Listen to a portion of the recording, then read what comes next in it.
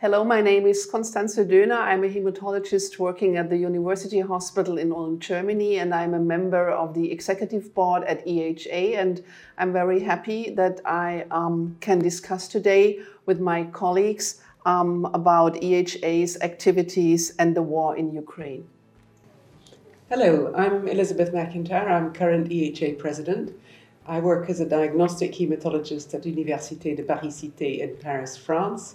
I've had great fun being president for over a year now, and it's come with all sorts of unexpected adventures, and I'm delighted to be here to talk about how we reacted to the Ukraine crisis. And I'm Nathalie Van Have. I'm the head of education at EHA, and I've been involved in EHA's activities to support Ukraine from the beginning, and I'm also very happy to be there to share what we've been doing. So EHA was very quick to react to Ukraine invasion in February 24. So could you please summarize EHA's action in favor of Ukraine and the Ukrainian hematological community? Of course. So EHA, the first thing EHA did was to place on the EHA website a joint statement by EHA and also most of the European national societies committing to support Ukraine in all possible manners and support Ukrainian hematologists and patients. So that was the first thing. But we didn't stop there. We immediately made a significant donation to Médecins Sans Frontières, who were one of the first organizations to be present in Ukraine, delivering medication, helping people. And this was really a general donation to help everyone. It wasn't targeted specifically to hematology. Then we started working with the Lymphoma Coalition. The Lymphoma Coalition is a patient organization who had been involved very early on in Ukraine, creating lists of patients who needed care and were in the country. They were working then at the time on all, and are still working on all disease areas, not just lymphoma, and also including some oncology, solid tumor patients. And so we had a growing list of hundreds of patients in Ukraine. And EHA worked with volunteers to create a website that included a data set on patients, so their needs, the specific conditions, the care they needed, the specific treatment they needed. And then at the same time, another side of the website was European hospitals and the care they could provide. And the idea was to have a match of patients and hospital to provide, the best care possible.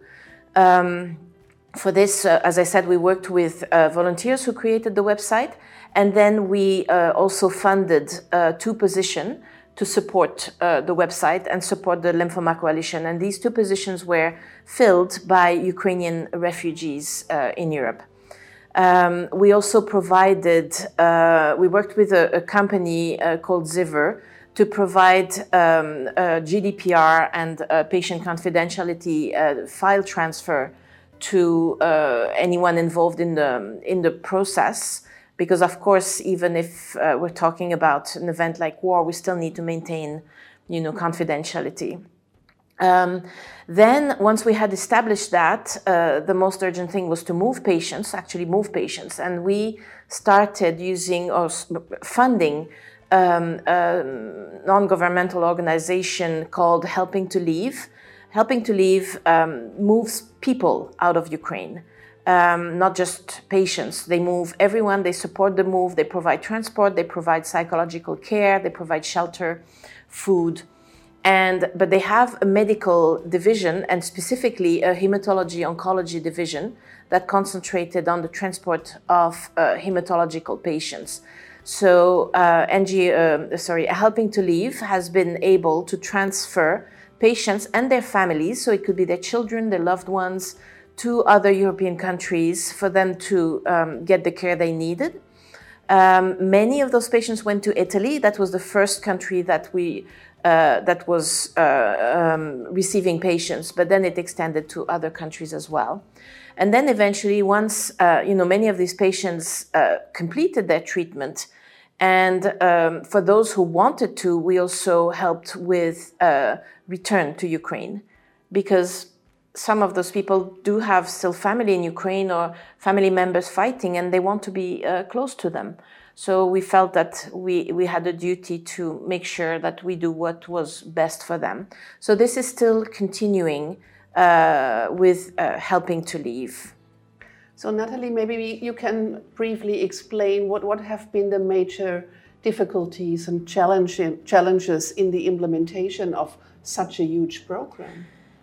I would say that the main difficulty is the changing picture every day. Since the beginning, you plan an evacuation of patient, but you plan a route, but then there's a bombing. And so, the transport that was supposed to go this way cannot go this way, it has to go that way. All the support that you had put in place along the way cannot happen, it has to be changed. So that was one difficulty. The other difficulty was the transport of patients who were unwell. Those who can travel sitting in a bus, well, that's relatively easy. But we, Helping to Leave, often had to organize at the last minute the transport of patients who had to be lying down with a nursing escort. And that's quite challenging because it's not like driving on a motorway, it's quite difficult. So that was hard. The other thing was to secure accommodation for patients and their families at their destination. It's all good to have a place for a patient in a hospital, but not everyone requires inpatient care. A lot of people obviously can do fine with outpatient care, and they need to have a place to stay.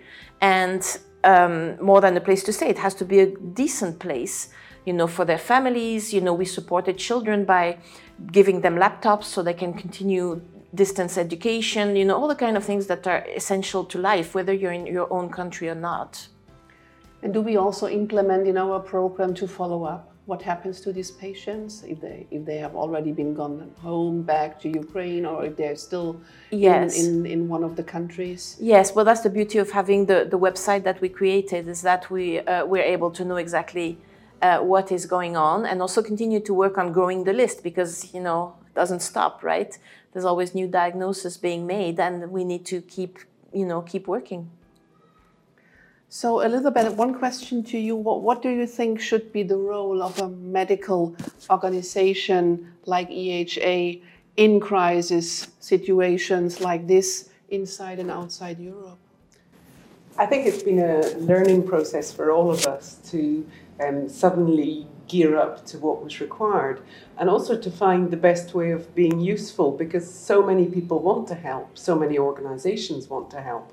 And that can all get a little bit chaotic, and you realize why you need military organization in times of crisis.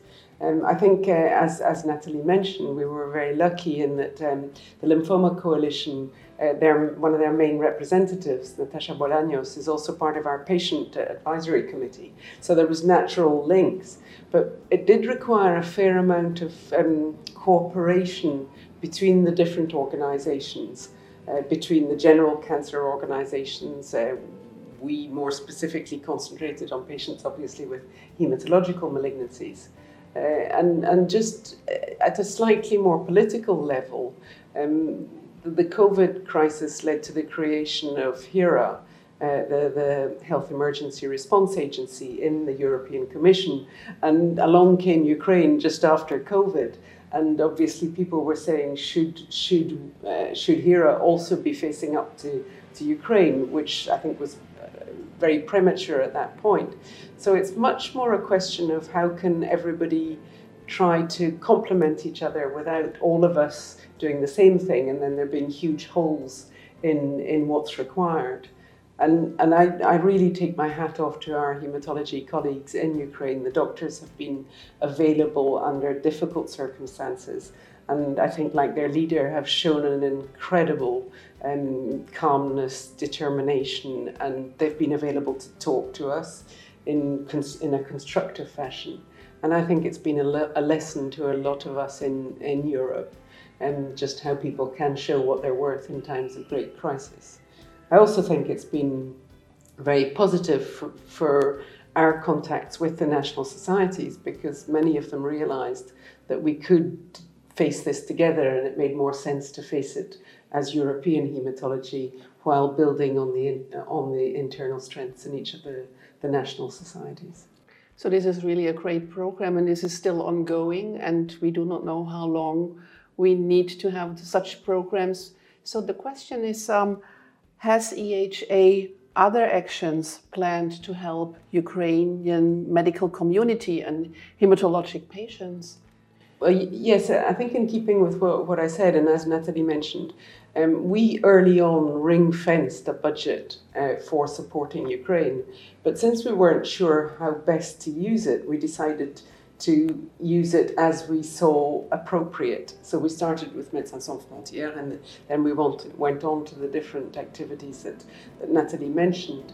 We're putting the final touches to a program to help hematologists, whether they be medical or scientific, who have left the country, to maybe have some useful, constructive, professional activity. Obviously, the doctors can't actually practice, but maybe we can find, we're opening up grants for Ukrainians outside of Ukraine at the moment who would like to have some kind of professional insertion until they can return to their country, so that hopefully when they do manage to go back home, they'll come back with something useful from Europe.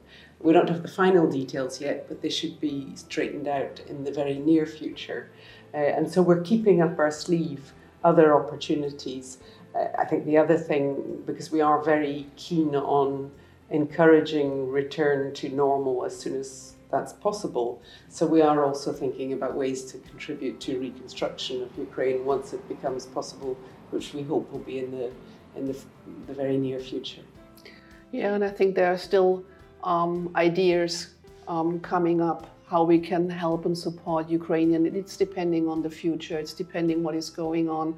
But I think we have lots of ideas, and we have initiated all these activities, and we have the network now, which is working quite nicely. So I think our support will be for sure there whenever it's needed.